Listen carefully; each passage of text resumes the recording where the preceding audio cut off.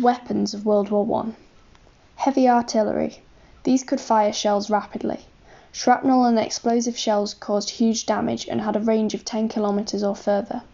Their advantages were that they were very destructive and caused many casualties in a war of attrition. By the end of the war, they were used in a creeping barrage.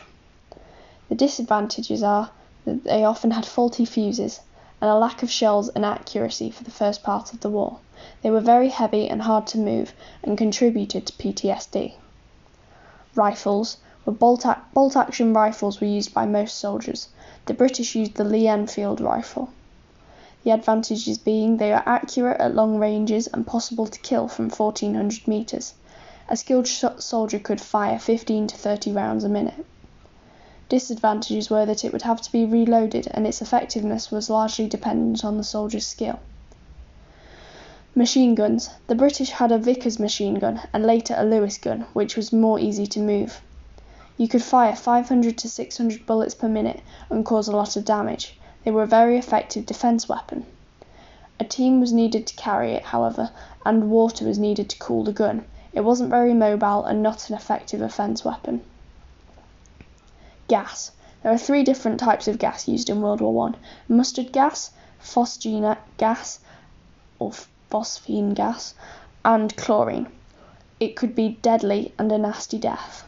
Psychologically, it was a really good weapon because it scared people. However, the wind could change, sending the gas back. The development of gas masks meant fewer deaths, and only 3,000 British in total died from gas attacks. Tanks. They are heavily armoured vehicles that could go over all terrain. They protected infantry and could fire on enemy trenches. They provided good protection for troops and were used effectively at Cambrai. They were used more towards the end of the war. However, they were quite slow, especially at the start of the war, at about 4 miles an hour. They also broke down a lot in the beginning, and they could get very hot. Germans developed armour-piercing bullets to combat them.